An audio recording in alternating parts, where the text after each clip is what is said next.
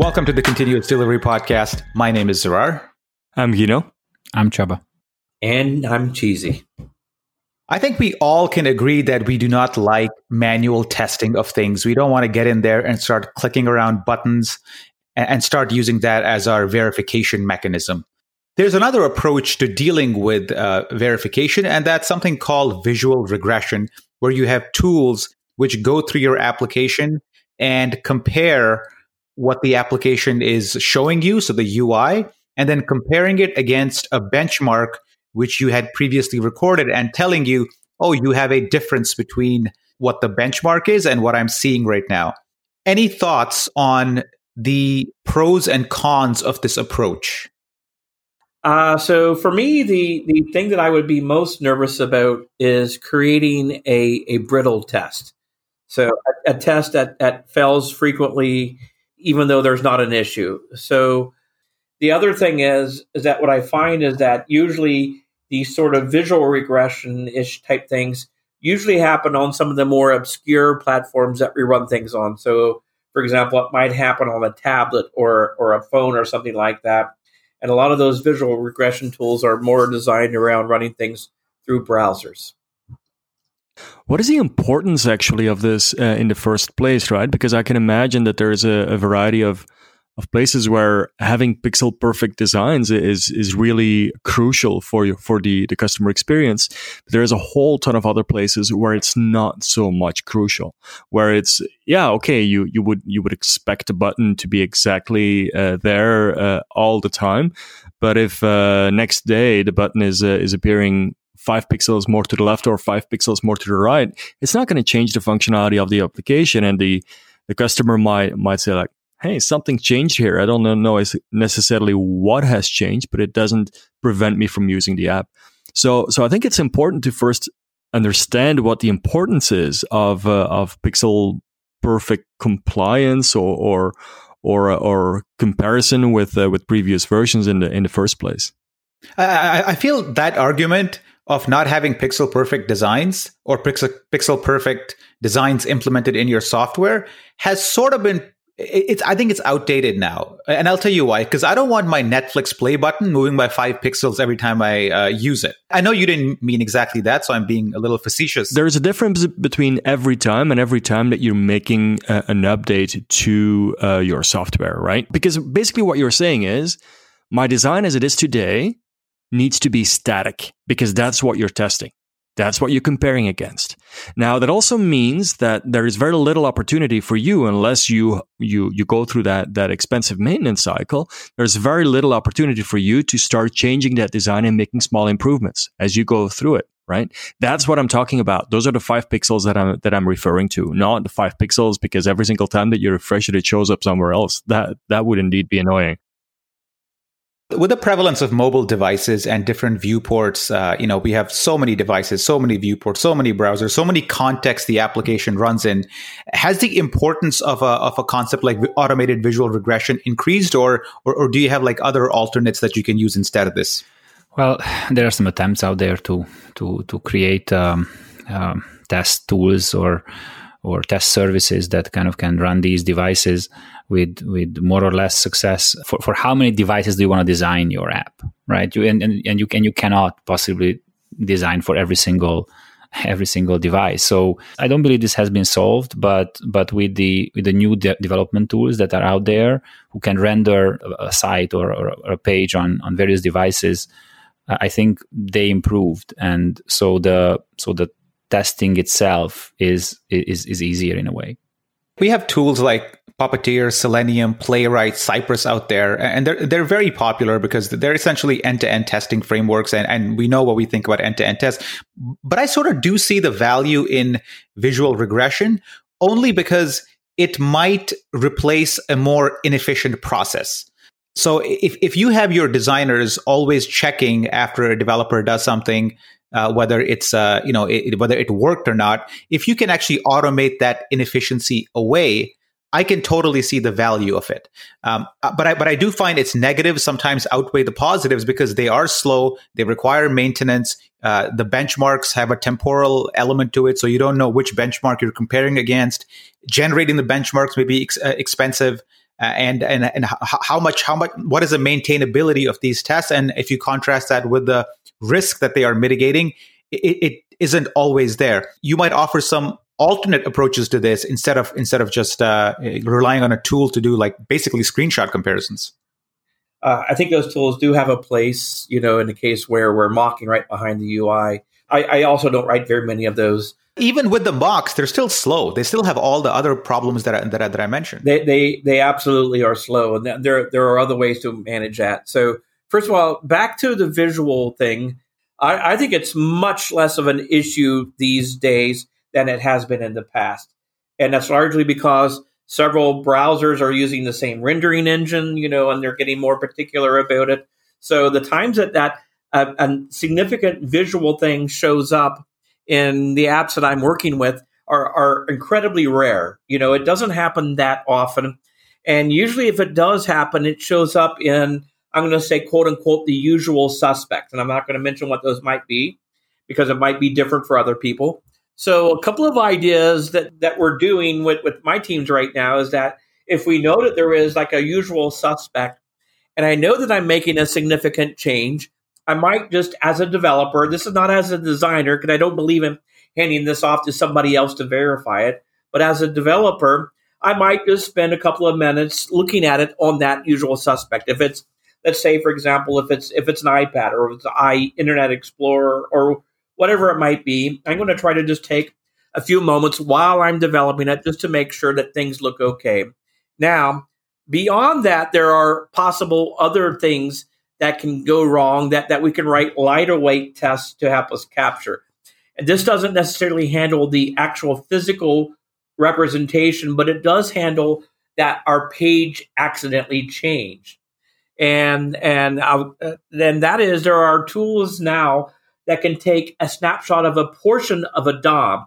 This is not a visual snapshot, but it's grabbing literally the HTML of something that you pointed to. Grab this div or whatever. And tools can actually go through and dynamically grab that without having to render the whole application, without having to actually even start the application, and do a quick comparison there. And those might be a good tool to consider for cases where, hey, this page should not change. But by the way, we're making changes in other areas of the app, and there are some things that are shared, but I just want to make sure that these other changes don't break something in this page that's not going to change. Again, it's not visual, but it will make sure that my DOM doesn't change because somebody changed a widget that's used in multiple places or whatever it might be. It's almost like our testing tools are playing catch up to our build tools, because our build tools have become smart enough where, if you have a large mono repo or you're using NX or some other framework, and if you have 10,000 files in your app, it'll only compile and execute the 5 files that have changed. But I feel like we don't have a similar solution for our testing, especially when it comes to visual regression. I would also like to call out, because you're mentioning regression, that it's super important to not to introduce this at the very, very, very first moment when you start development, because that page is going to change so much that it's just going to be pure frustration to maintain this test. So once the page is somewhat stable, then you should introduce, for example, these tools. And what you're relying on is the structure of the DOM and all the stuff that you have control over, and not necessarily how that is rendered in your browser, because then suddenly you're completely freed from needing to take into account the difference that might exist between those different browsers, as long as you ensure that what you produce is always the same, and you're basically looking a tiny bit under the surface or under the water level, right? You're not looking at the pixels themselves, but you're looking at the structure that generate those pixels.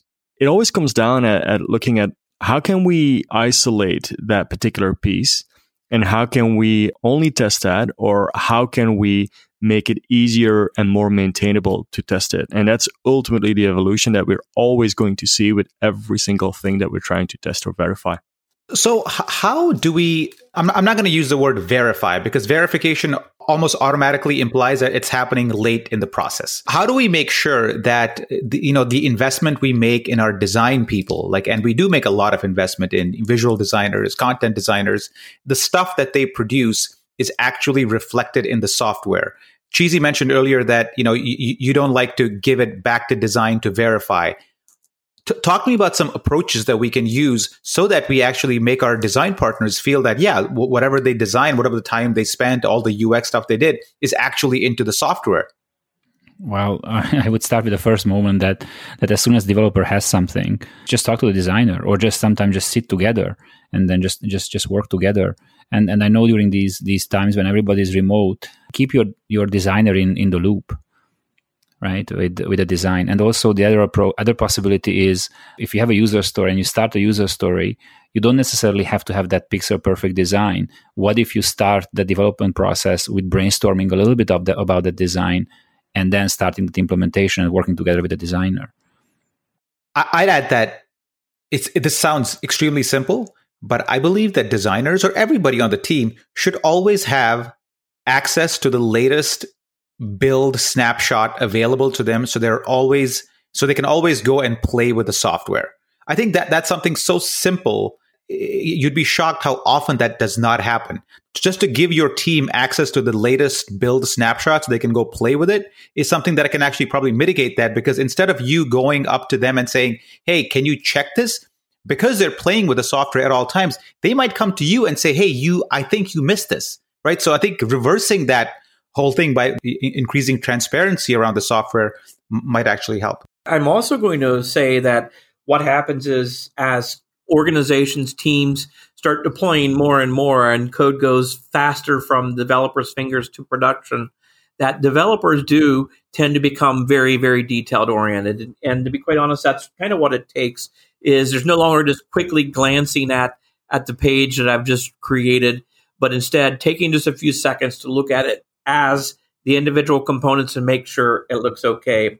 Now, I do want to take one other detour here, though, on this topic, because a lot of what we've talked about so far is assuming that there is a design for the page. But imagine a situation in which at any given time there are 5 or 6 or 8 or 10 different versions of that page out.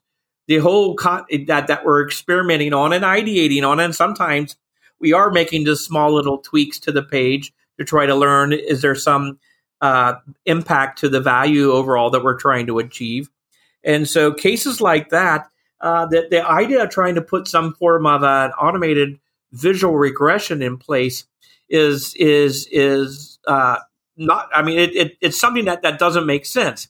The idea of a visual regression is that I've got one version of the page and here's exactly what it looks like. But once you have a lot, and the fact that any one of those could be shut down at any second, there's no value in it. In cases like that, we have to rely on the developers to use their skills to make sure that what they're building is actually what's being requested of them, and that's how it works.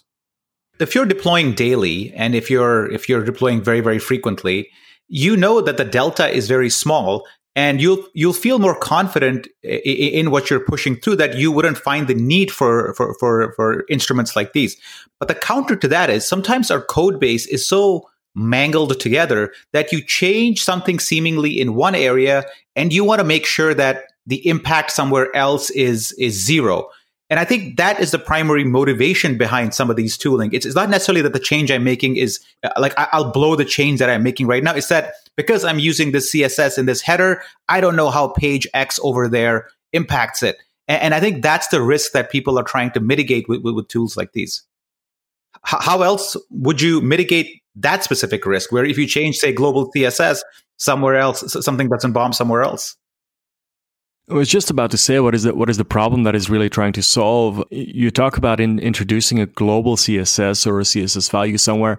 There are tools. I have never used them myself, but I've been told there are tools that exist that you can actually unit test CSS, and making sure that you just load them in a certain order and then see what the effect is on certain components. So that would definitely help with some of that. You can still test individual components and look at how they produce those results, and making sure that those do not change. But back to what you said, if you have a global CSS and you're making a change to it, then that means you're trying to make a global change. what you might be facing is poor structure, where somebody has created something globally, but they're trying to make a local change. That's a nasty code issue that has to be resolved, and I would expect that the developer would be smart enough to realize, whoa, I'm making a local change. This is a global file. I probably should not make my change in here, and that I should be smarter about how I make that change.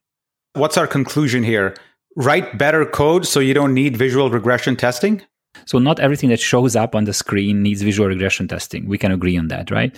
So try to push as much as possible into some level of automation. Perhaps for new features, a very, very brief exploratory testing is usually a good idea. And then beyond that, there are some tools that can mitigate some risks. But can all the risks be mitigated? Or should we pay the price necessary to mitigate all those risks? So for me, visual regression testing seems to be a symptom of something that is wrong somewhere else. And that needs to be addressed in a different way. And not by comparing pixel by pixel what your design looked like yesterday versus what it does look like today. For me, I think that the whole visual aspects and accidental visual changes, thank goodness, it's far less of a problem now than it has been in the past. And it's much easier to manage, but that there are some cases that we know that we do run into where things act funny and under certain circumstances or certain devices. Again, I think just a simple awareness of that and just some small exploratory testing whenever we make a significant change there goes a long way. I'm in the same camp as the others. If something moves 2 or 3 pixels or a few pixels here or there, who freaking cares? To be quite honest, your customers won't care. They won't notice. They won't even know it's happening. And I think locking in UI with these tests is going to make us less willing to do the type of experimentation and the type of rapid small changes that we really want the teams to start doing. Man, designers probably hate this podcast if anybody listens to it. It is what it is. We'll stand our ground on this one. And with that, we will conclude this edition of the Continuous Delivery Podcast. Goodbye.